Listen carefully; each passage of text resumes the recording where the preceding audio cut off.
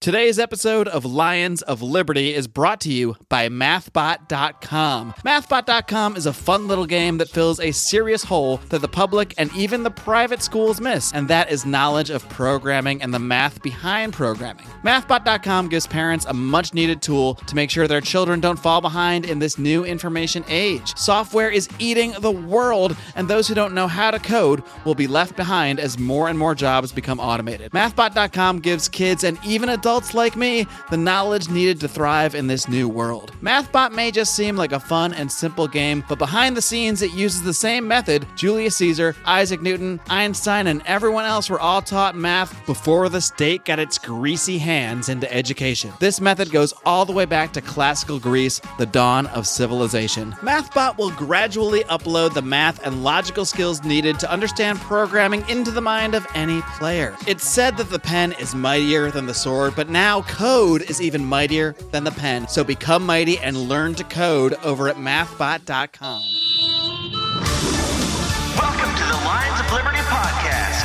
Here's your host, your guide, your shining beacon of liberty, Mark Claire.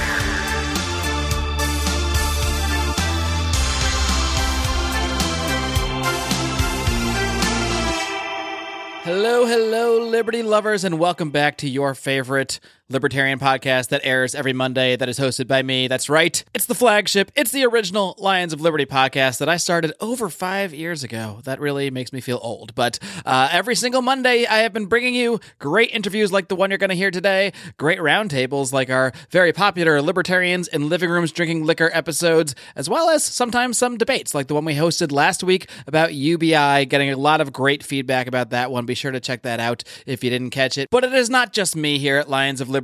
We are the original libertarian variety show, and we bring you 3 distinct and unique shows a week, starting with this show on Monday and followed by Brian McWilliams every single Wednesday with his weekly shot of comedy, culture, and liberty on Electric Liberty Land, and wrapping things up every Friday with John Odie Odermatt and his hard-hitting look at the broken criminal justice system on Felony Friday. And if you can't get enough content with our 3 free shows per week, there is even more waiting for you behind the paywall at our Patreon, which you can find over at patreon.com/Lions of Liberty. Our patrons help us to fund this program, help us to do things like go to PorkFest, go to the Libertarian National Convention, and do some podcasts from there, which we were able to do last year, thanks to members of the Lions of Liberty Pride, our patrons on Patreon. So again, check that out at patreon.com/Lions of Liberty. Today's episode is the 383rd episode of this program, and that means you can find the show notes over at lionsofliberty.com/383.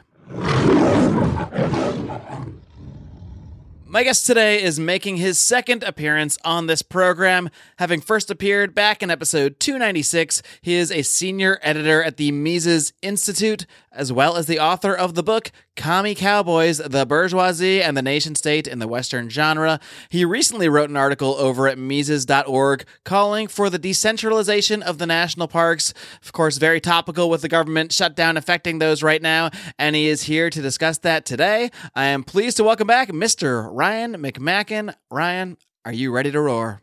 Yes, I am, Mark. I am known for my roar-like tendencies, so let's do it. Have you had your coffee today? That's my first question. Had a little bit, maybe not enough. Okay. Now, Ryan, it's been about a year and a half or so since you've been on the show, so I just want to start off by catching up a bit and find out how things are going at the Mises Institute. Are you sick of writing and talking about liberty all the time, or do you still have some more energy in you there? No, there's always plenty of topics to discuss. And I mean, it's surprising really when you go into some topics, when I go in and check the site, and there's always some things that don't have extensive libraries on these topics. Obviously, money and banking has extensive articles on it and archives. Some issues that I would like to fill out more include things like healthcare. I don't think that's been explained enough. And then people who read my stuff regularly might notice that I like comparative policy. That is, comparing policies between, say, the U.S. and Western Europe, or policies between the U.S. and Canada, or between the U.S. and Latin America, things like that. I don't think that enough comparisons are made. Often people just talk about that, well, government intervention is bad, so let's just leave it at that. But I would say that some interventions are worse than others. And so I think it's helpful also to identify that and to note when something is really especially bad versus other things. I think could be helpful information. I think it's safe to say that, not all interventions are created equally. A bomb that destroys a small village, a little bit worse than a parking ticket, for example. Yes, I would agree. Absolutely. I'm curious with the sort of state of political polarization right now. Have you noticed any change in like the feedback at the site or maybe in the comment sections? Do things get crazy over there at all? Or are you able to maintain sort of a nice safe space for libertarian ideas and good conversation? Well, the site is really good, I think, in terms of comments. The people who actually come to our site and comment there, I like them, and there's often a lot of insightful comments. Even if I don't agree with them, they often present information that I think is good. And even the people that disagree often state their case in a reasonable way. I think you really probably have to go out to the social media platforms we use to find the more incoherent, crazy comments. And I think you get more comments there from people who are totally unfamiliar with what the Mises Institute stands for, and so they just regard us as, I don't know, some Fox News-like organization or something like that. Or they just simply have no clue whatsoever. Or it's clear they didn't read the article at all. I would say most people who comment on the site, they probably read the article and have something somewhat interesting to say. I think that's what drives me crazy about the comment sections on social media often is you can tell immedately, not often just from the amount of time they've taken to respond, that they either didn't read the article or, with a podcast, if I just posted a podcast with a headline that you didn't like, and then 2 seconds later you're commenting on it, clearly you have not listened to even the introduction to the podcast, let alone the whole thing. Yet the headline has made you so furious that you must comment now. I remember, this is back before I worked for the Mises Institute, and I worked an economics site for the state of Colorado, and I remember reading on social media, which was a lot newer back then, and we had less experience with it. But I remember my mind being blown when I was reading about data showing that most of the time you can find in your social media data that more people have shared the article and commented on it than have actually read the article, right? Because you can tell how many people click through the article, right? Yeah. And tons of these posts would show that more people had shared it and commented on it than had ever actually read it through those platforms. So that was just confirmation that we know for a fact that these people aren't reading the articles, but are feeling free to share them and comment on them anyway. So this is just a reality now of social media. This has been going on apparently for years. I probably read that article like in 2009 or something. It's a very strange phenomenon, and I guess in many ways it probably is tied into just, the nature of social media and sort of having instant reactions to everything. We're looking for the likes, the angry reacts, whatever it may be, and I guess when we're trained to look for that, we're starting to train our brains to just instantly react to things, even if we don't actually know what the hell we're reacting to. Well, and that's what I try to create an atmosphere around Mises.org of, is that we're not here just to report the outrage of the day and to get you worked up and mad about stuff. Now that hurts our clicks a little bit because it's good for clicks to just do the outrage of the day. And sometimes we have stuff that border on that when it's relevant to our topics. And I do a lot of like gun and crime related and police related stuff for our site, and that always does pretty well because people get especially outraged about that stuff. Right. But it's got to have some connection to policy and what we're doing. And so I just try to maintain then a readership and an attitude for the site that's not just trying to scrape the bottom of the barrel for just getting people worked up. Well, I certainly did more than read the headline on your recent article. I absolutely did click on it. The article is entitled, I'll of course link to this in the show notes, but it's entitled, Government Shutdown Shows Why We Need to Decentralize National Parks. And I clicked on it because, well, I enjoy your writing, but also this is a subject that I do find it very difficult to talk to people about when I describe a libertarian society. And then, honestly, one of the biggest objections I get from people is, well, what about the national parks? And it's difficult to talk about sometimes because I personally love the national parks. I mean, I love going to them. I don't want them to go away. I want them to be taken care of. So, the nature lover in me wants them to exist, and the libertarian in me wants the government to get the hell out of them. So I don't always know how to reconcile that. So that's why I find, writing like this very useful. And, we're going to dive a little more into the article in a minute. I'm kind of first curious, what is your own personal experience with the national parks? Have you visited these parks regularly? Are you a nature lover at all? Or are you just kind of sitting, on the sidelines hating on the federal government? Well, if I remember correctly, Mark, you're from out west also. Is that right? Yeah, I've lived out in California for about 15 years. So okay. Well, and I grew up there. My dad would take me on fishing trips in rural California where there was public lands. And then we moved to Colorado when I was 12 or so. And then so I've spent a lot of time, mostly in national forests. I don't go to national parks very often. Somewhat because they charge you money to get in, and I'm just that cheap.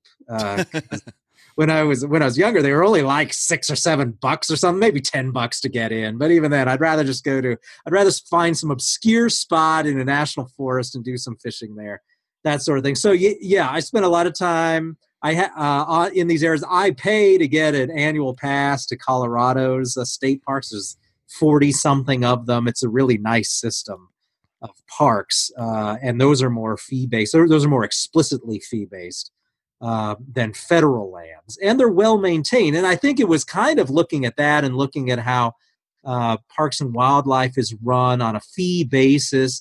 And, of course, there's a lot of literature on this, too, where I just started to realize that the federal management is really just not the bee's knees on this, although what what we're told when we're younger is that, boy, if you didn't have the feds managing these lands, they would just immediately be sold off to like oil barons and literally to the monopoly man himself. That's right. Yeah, that's right. A guy with a monocle, and they would immediately strip mine all these lands. But this is ludicrous, of course, precisely because states like Colorado are filled with people who, regardless of political party and ideology, who don't want these lands to be strip mined or sold to oil barons and such. And that's a political dead letter, this idea that having these lands taken over by the state government would immediately mean there'd be housing developments put on them. And I say immediately, but it's never going to happen. They're just not, there's absolutely no public will to sell off public lands in that way. The way we're told would happen if we didn't have the good people in the U.S. Congress looking out for us. And so, yeah, it's simply not really a party issue out west here in states like this. It's a matter of really, do we need people in Washington, D.C. managing this stuff for us? What are some of the biggest problems with the federal government directly managing these large open spaces, these national parks that might not be there if you had some more local control? Obviously, one of them we're seeing right now is that, on a political whim, they can just decide, well, we're not going to run it anymore because, we're having a political argument over a wall or something. Right. Well, of course, the shutdown is the issue where it comes up, right? And the problem is they don't have any skin in the game. And so, okay, well, these parks are out there. We'll run them. We've got this big 20,000 foot way of running them, where we've got millions of acres that are all managed from one place by one bureaucracy. The local concerns don't matter. What matters is basically what we decide here. And so now we've got some big federal level border issue that dictates the shutdown, and then you've got all these parks that are governed through that, which is it just doesn't make any sense at all. And it would just make so much more sense that it'd be responsive to the people who actually make a living from these parks and the revenue they bring in and who live around them. I mean, one of the comments I said in the article on this was, if you're going to actually have people who control whether an outhouse can be used in Utah or California or Arizona, doesn't it make sense that maybe the people who live within, let's say, 500 miles of it might have some say over that? Instead, we got people 2,000 miles away determining who's emptying these toilets or who's emptying a dumpster out in Arizona. And it's absurd. How do you see the idea, if there was ever political will to do it? I'm not even sure if that's something we would ever see in our lifetimes, but let's play along and pretend here. How would you see decentralization actually occurring? I mean, what would the first step be? Simply the federal government, I guess, maybe handing those lands over to the states that where they are currently located in? Yeah, that would really just be the first step. Right. Although there's other ways you could do it too. It doesn't really have to go through the states. The city of Denver, for example, 100 years ago, they founded what was what's called the Mountain Parks system. And just in the city, this was back in the days of the City Beautiful movement. I don't know if you're familiar with that, but there was this whole philosophy that cities need beautiful places, beautiful vistas. This is kind of what produced Central Park in New York City and also City Park in Denver. And we need places for the working man where they can go on the weekends and just not feel cooped up in their workplaces. And this will actually, not only will it help these people have better quality of life, but it'll also prevent like riots and civil unrest and things like that, because people will just generally be happier. I've never heard that argument. Yeah. Never heard that argument for parks before. They prevent riots. Yeah, right. We don't want people who are perpetually upset and feel unhappy. We were going to riot today, but look at this nice park. Let's just sit down. Right. So the feeling is, oh, look, they don't feel their lives are quite that bad. So the labor movement might seem a little less pissed off, basically, if we have some nicer parks in the city. And then... so they even went outside the city limits, the city of Denver did, and started buying up these mountain parks, which includes a ski resort up in Grand County and lots of these enclaves that are in other counties that aren't even in Denver County. And this is just the city went and bought these land, of course, dirt cheap back 100 years ago. And these are all just part of the park system now. And they're city owned. And so there's really no reason. Of course, if you don't want to pay for the maintenance of those parks, you can just move out of Denver, which requires minimal effort. You just need to move 10 miles down the road if you want. Right. It's basically like living in a covenant community in that respect. And so you could do it municipally by metro area and things like that. It doesn't have to be done by state, but just naturally, just because of the way the U.S. is set up, it could make sense just to do it in the states. And of course, there's constitutionally speaking, there's no authorization for the federal government to own all of that land. There's no reason the states couldn't do it, constitutionally speaking. And that's clearly very much allowed in the way that's written. And so, given its obvious legality, why not let that happen? And of course, out west, where most of those lands are, you would find that most of the people there would be fine with the existence of some sort of public land, but if not public, then land trusts, which are becoming more and more used and more popular. And when people see that lands are being leased out and for, say, oil extraction and things like that, these usually aren't what people think of when they think of national parks and so on. These are usually places out in like western Colorado where it's just rock and grassless, like nothing.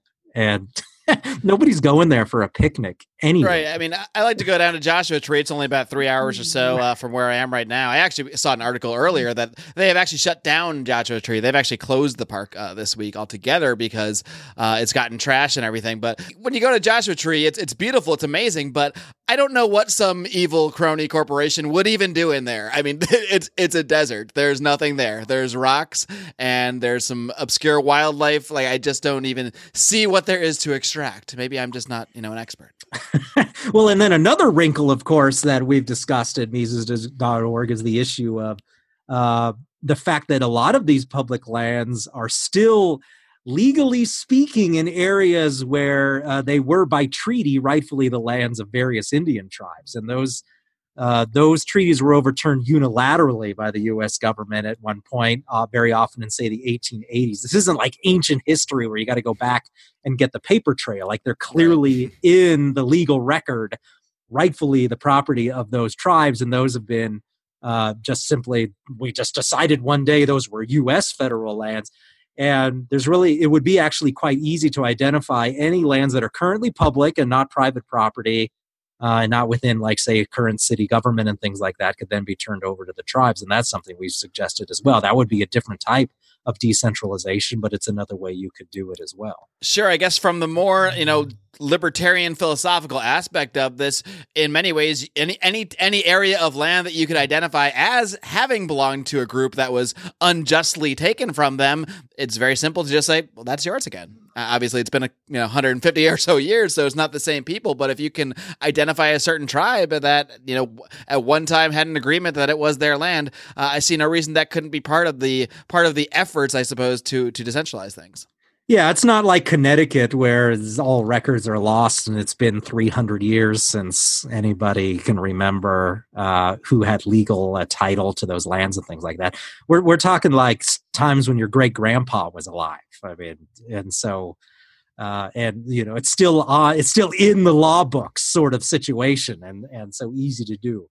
But as long as we're talking about decentralization, I think the objection then that a lot of libertarians raise is, well, it's still a type of government that owns it. However, if you got it down to, say, you had just a county then controlled and had some sort of land trust then that they founded there, am I really supposed to believe that that's really the same situation as when you have the U.S. federal government managing that? And here's the reason: is when we look at the fundamental idea here of the problem with the state is that it is essentially a monopoly. It controls an area through its monopoly on violence, right?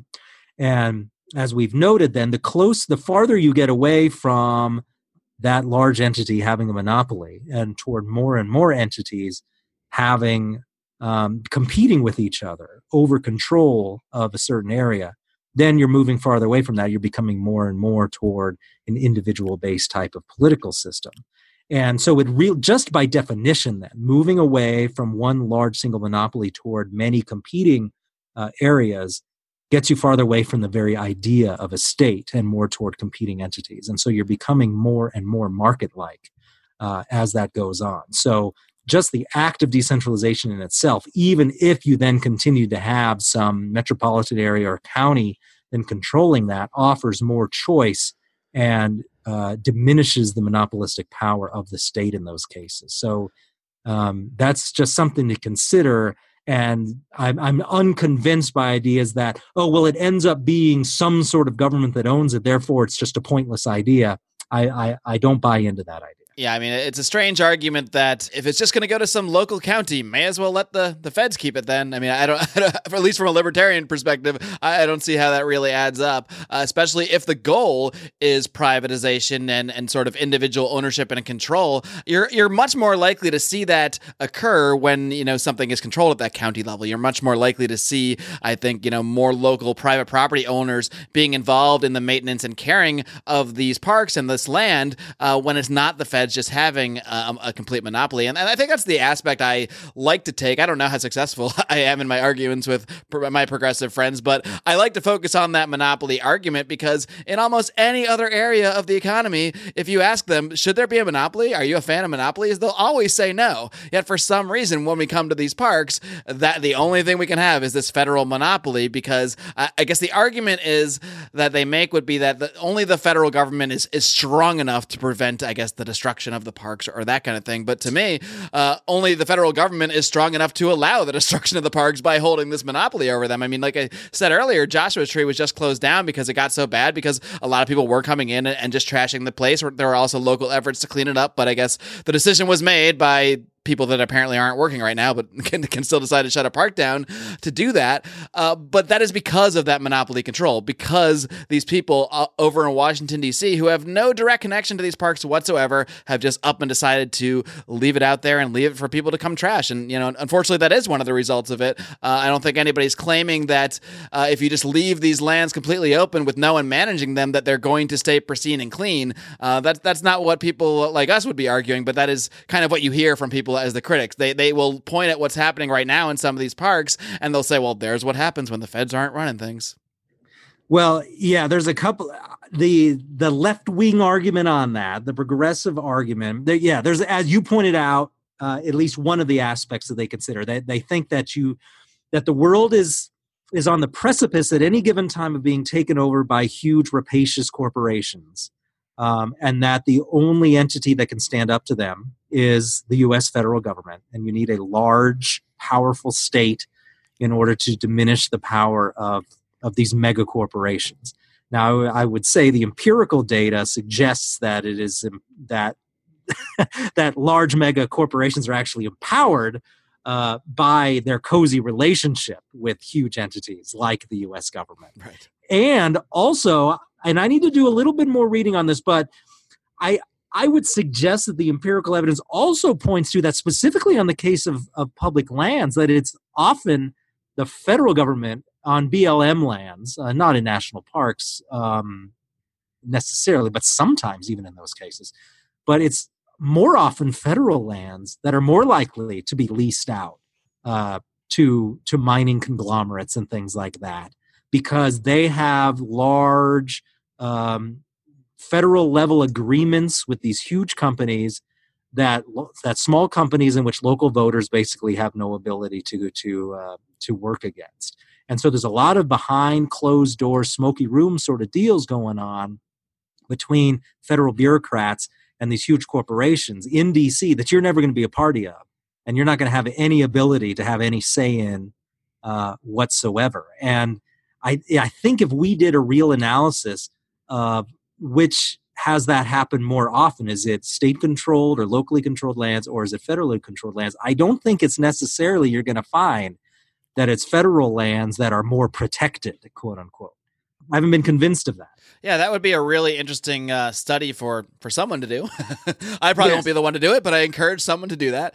I mean, I got to imagine if say some corporation is going to come in and they want to say, drill some oil wells somewhere, and there's two options. You can have the federal government running it, where all they have to do is basically show up in Washington D.C., send all their best lobbyists, strike a deal, and now they can do it. Whereas the other option is they have to go and convince this local community who's actually going to be affected by the results of the oil drilling and have to see it every day and what have you. I got to think that, convincing the local people to accept that is going to be a much more difficult process than just flying to Washington, D.C. and throwing that money out there, throwing those promises out there, promising a spot on the board of directors or what have you to some lobbyist that's never going to be connected to that land, or to some politician, I should say, that's never going to be connected to that land at all. Well, and that's the second part where the progressive argument fails, is because they're fine with a big megastate like the United States government, because they think they have some ability to control it through democratic means. But this assumes that 320 million people around the country are forming meaningful coalitions that can have some sort of rational position taken as such a huge group. Now, of course, any single vote then is basically meaningless in such a large polity as the U.S. And when you've got 100 million people voting in a presidential election, I mean, your one vote just simply doesn't matter.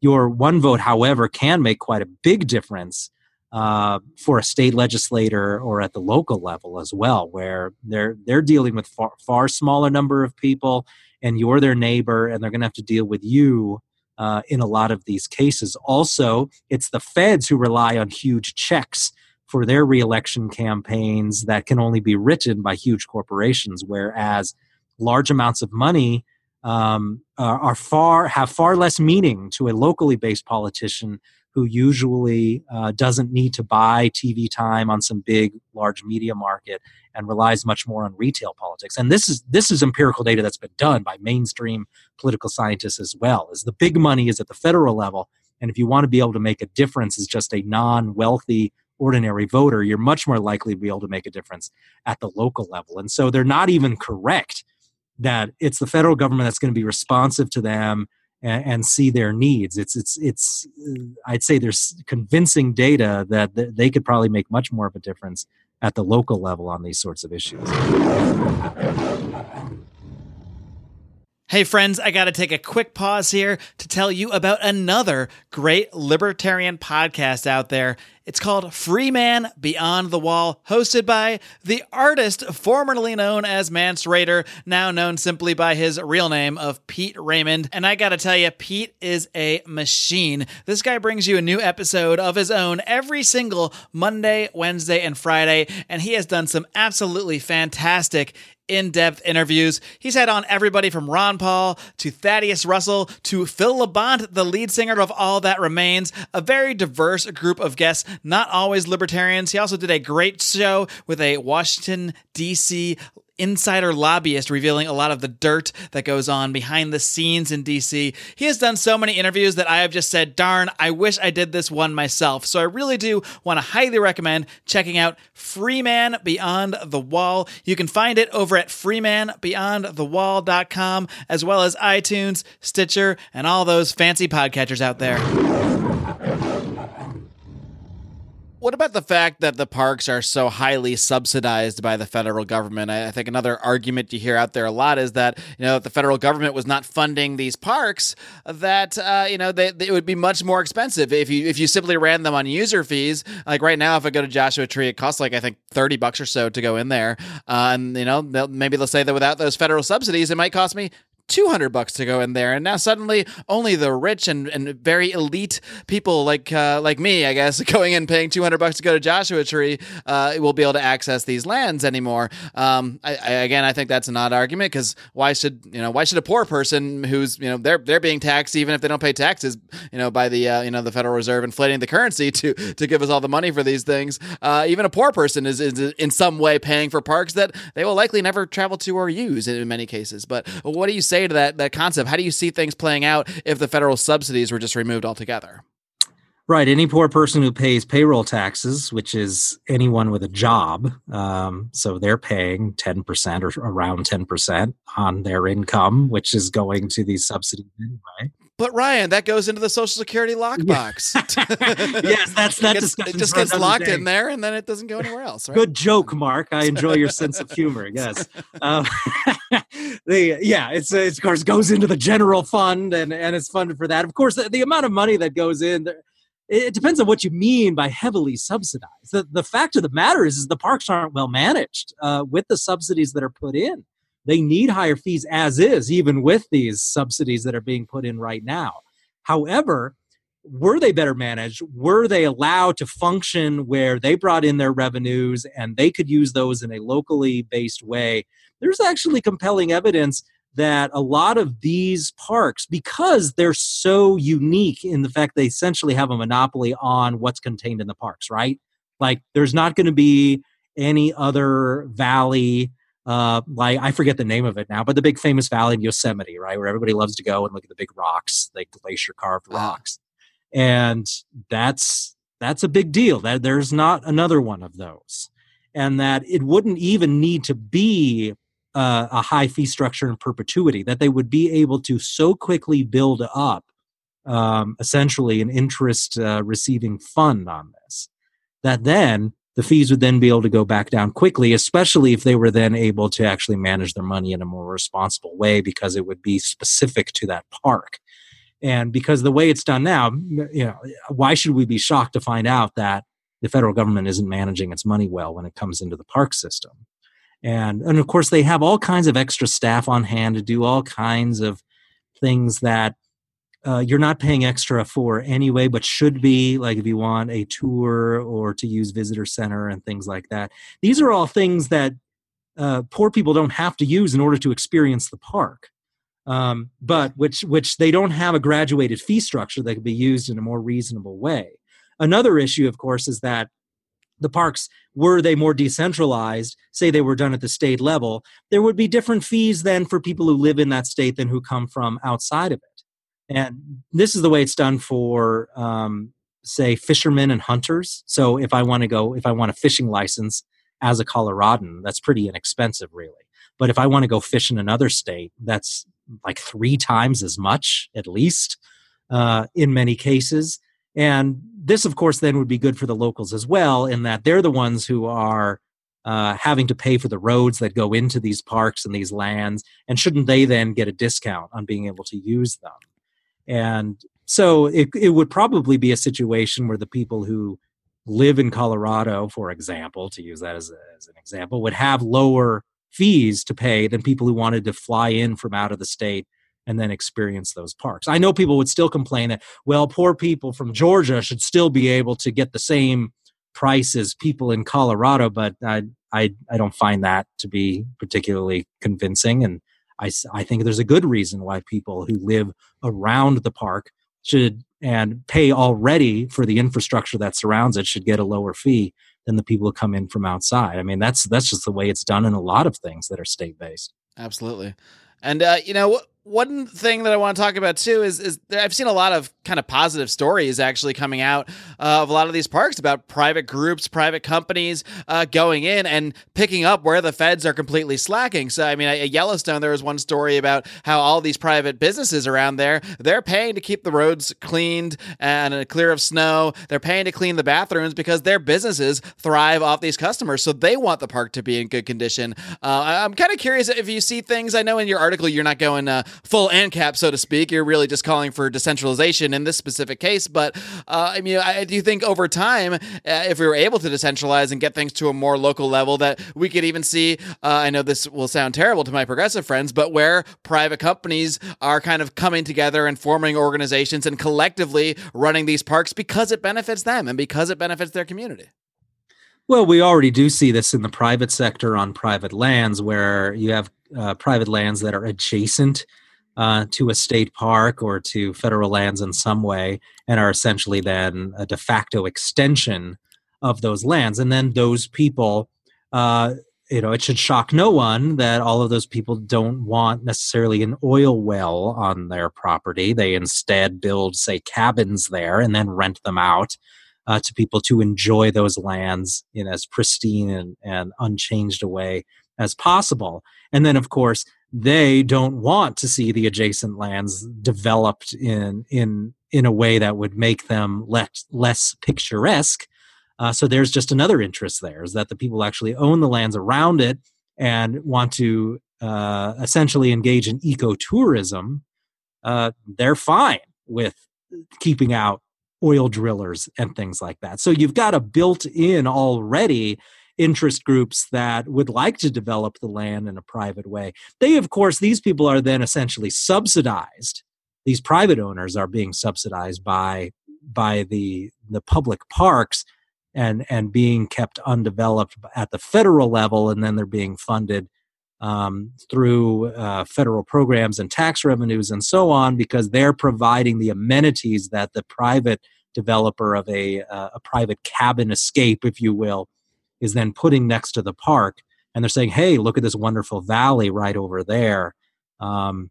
That's increasing the value of their investment. It's being paid for out of federal tax dollars. And so we might consider then that not only are they, of course, interested in making sure that those lands stay undeveloped, but their investment is being helped along by that. And I'm not saying that's necessarily a good thing, right? Because we're being taxed then to subsidize their investment. Right. It's an interesting aspect. I had never really thought of it in that way, that, essentially any business that is benefiting from the existence of a national park is, in effect, being subsidized, by all of us. Right. But you can then see, to go to your earlier point, then you can see why those groups then in a crisis situation where there might be danger of the park being closed down or whatever, that they would then get people together to make sure that the park stayed open. Or as is actually happening, and they lobby the state government then to intervene to keep the park open. And this is apparently, it didn't just happen in Colorado when they did that with Rocky Mountain National Park. It's also been an issue with Grand Canyon National Park, and Utah has been doing this with some of their areas as well, where they have to pony up state funds in order to keep the park open. And I'm assuming in Utah, we're talking Bryce National Park and Zion National Park, where I believe the example's there. And so then state funds have to be used to do that open, to keep those parks open. And I'm sure that was a coalition, not just of nature lovers, but also people, mostly probably people who make a living from having some commercial enterprise, whether it be a hotel or a knickknack shop or some sort of camping place next to the park. And if they can't access the park, then that's going to keep people away, and that would be disastrous for them economically. Ryan, before I let you go, I kind of want to give you a little challenge here because, as I said, this is one of the more difficult, I think, subjects to talk about with people. Hopefully, listening to this podcast will help a lot of people make these arguments. But the fact is, not everybody. You're not going to be able to give everybody who is opposed to decentralizing national parks a 30-minute podcast to listen to or a 35-minute podcast to listen to. They're just not going to do it. They're going to say you're a stupid libertarian and we don't need to talk about this stuff. But what I want you to do is, if you're just talking to somebody maybe at the bar over a drink or something like that, or you run into somebody in the elevator and the subject comes up during that elevator ride, what's your best just 30-second spiel about why, you don't need to go into the whole privatization thing necessarily, but just the best reason that the federal government should not be running national parks? Well, I think people respond positively to the democracy issue, and that I think a lot of people think it's local control sounds good to them. At least out west, they like the idea of having a democratic system that's responsive to the people who are right there and who depend upon that. And by playing up the fact that we're living in a place, and I don't know how it is in other places, but we're clearly living in a place where everybody's fond of this sort of thing. And it's really just not something that they need to worry about that much. And that really, it doesn't make sense that you would let the federal tail wag the dog on all of this stuff. And these are really the resources of the people who live near them. And I think people respond positively to that. I don't think libertarians do themselves a whole lot of favors by trash talking the very idea of democracy. There are bad ways to do democracy and there are better ways to do it. And I don't think locally based democracy is necessarily a problem. Sure. I mean, Mises referred to, the free market as basically the ultimate democracy. Sure. I mean, yeah, well, he was a Democrat, a small d Democrat, very much so, right. Although he wanted it very decentralized in a variety of ways, and was essentially an anarchist in the fact that he thought little bits of pieces of country should be able to break up even at like the village level. And so I think if you can kind of take that communitarian tack and communitarian democratic tack with a pro-freedom slant, you don't have to go into that part of it too much, but... Right. I think there are ways to really discuss these issues without really putting everything on some sort of hyper individualist footing, which just isn't necessary. Because as I've written articles for Mises.org, is that community-owned property is perfectly possible in a libertarian scheme. You don't necessarily have to create a system where everything is owned by a single person. You could say, hey, communities can team up to have land trusts and all of that sort of thing. And that's essentially private ownership. It's not essentially, it is. And there's no reason to reject that sort of thing outright. And in fact, things are moving in that direction because those lands are better managed. So you're telling me that even in Ancapistan, we can still have nice parks and, prevent riots? You can still have parks that are owned by your community. You can have a community center. Yes. Well, this doesn't sound so bad after all. Yeah, there's quite well, and I mean, people get upset, of course, because nobody likes their homeowners association, right? Right. Yeah. Because I stopped bringing that one up as right. You don't want to use that terminology. Yeah, you get a lot of pushback. They say, "Well, I hate my HOA." I'm like, "Oh, okay. Well, then I won't make that argument." Right. But the fact of the matter is, if you had local communities where people came in and they knew exactly what they were getting into, and you all agreed that we are going to pay in X amount of dollars per month to support this beautiful park right in the middle of our city, or right next to it, or 10 miles down the road, so that we can all use it. I think that strikes a lot of people as rational, and I certainly don't see anything unlibertarian about it. Well, Ryan, I think this shutdown and the issues of how it affects the parks are actually a very good opportunity for libertarians to show, how point out why the federal government shouldn't be running them. Because if you argue for the federal government to run the parks, you're basically arguing for this to happen every 4 to 6 years. I mean, it's going to continue to happen as long as we have this polarized system where the Democrats and the Republicans need to sort of show each other up and hit this budget wall every once in a while. This is going to keep happening. There are going to be more shutdowns, and it's going to affect these parks every time. So what better reason and what better time to point out why this shouldn't be the way they are run? So that's why I wanted to do this show, and your article came up just at the right time, and luckily I did click and read it and not just, comment angrily. So thank you so much, Ryan, for coming back on the show. It's always great talking to you. Before I let you go, I just want to give the opportunity to let people know how they can reach out to you, how they can find your work, and feel free to promote anything else you've got in the works. Oh, sure. All the stuff I've talked about is all just on Mises.org. That's MISES.org. We update it 3 or 4, sometimes 5 times a day with new stuff. So, yeah, have a look if you haven't been lately. All right, Ryan McMacken, keep up the great work and keep on roaring. Thank you very much. Thank you, Ryan. All right, guys, I hope you enjoyed my conversation with the great Ryan McMacken of the Mises Institute. Be sure to check out his work. He's always putting out great articles about very topical subjects, and that's why I jumped on this one. Obviously, there's been a lot in the news regarding the parks and the shutdown. I mean, I just saw today that there were Joshua trees that are being cut down and people driving into the protected areas and creating their own roads. So, it really is a disaster, and the response of a lot of people is, to be angry at the shutdown. And, while I don't love a lot of the results of the shutdown, well, let's be honest, I like a lot of it. I like a lot of things being unfunded. The parks being neglected is an area of concern for me for sure, but to me it just proves that the federal government should not be managing these lands when any political issue can simply cause the lands to go unprotected and to become damaged like this. So this is an issue I'm passionate about, and when I saw Ryan's article, I didn't hesitate to reach out to him to schedule this interview. So I do think it is very important for us to be speaking about topical issues, from a libertarian perspective as much as possible. So hopefully this episode will help you to do just that. Of course, if you'd like to support this program, again, please do head over to our Patreon over at patreon.com/Lions of Liberty. I'm going to be doing some new things this month. I'm going to be bringing back the Letters of Liberty. That is a sort of a libertarian ask me anything that I do now and again, or that I've done in the past a bit. I'm going to start doing that regularly for our Patreon listeners. As well, we are going to have this month a Patreon-only episode of Libertarians in Living Rooms Drinking Liquor. I've got so many great interviews lined up for you guys this month that I really don't have time to squeeze one of those shows into our regular rotation, so we're going to do one towards the end of this month that is Patreon only. So no better time to join the pride and head over to patreon.com/Lions of Liberty than right now. We also have a new exclusive Lions of Liberty Pride knit hat that you can only purchase if you're a member of the Lions of Liberty Pride on Patreon. So please do check that out, patreon.com/Lions of Liberty. Don't forget, of course, to check out Brian this coming Wednesday on Electric Liberty Land, and John wrapping things up on Friday with Felony Friday. That's why you gotta hit that subscribe button no matter where you listen to the show, whether it's iTunes, Stitcher. I use Overcast personally, even if you listen on YouTube, which I still don't know why some people do, but apparently there are those of you out there that do, and we appreciate you listening as well. Make sure you hit that subscribe button so you get every single one of our programs. And again, today's episode of Lions of Liberty has been brought to you by mathbot.com. The pen may be mightier than the sword, but code is even mightier than the pen.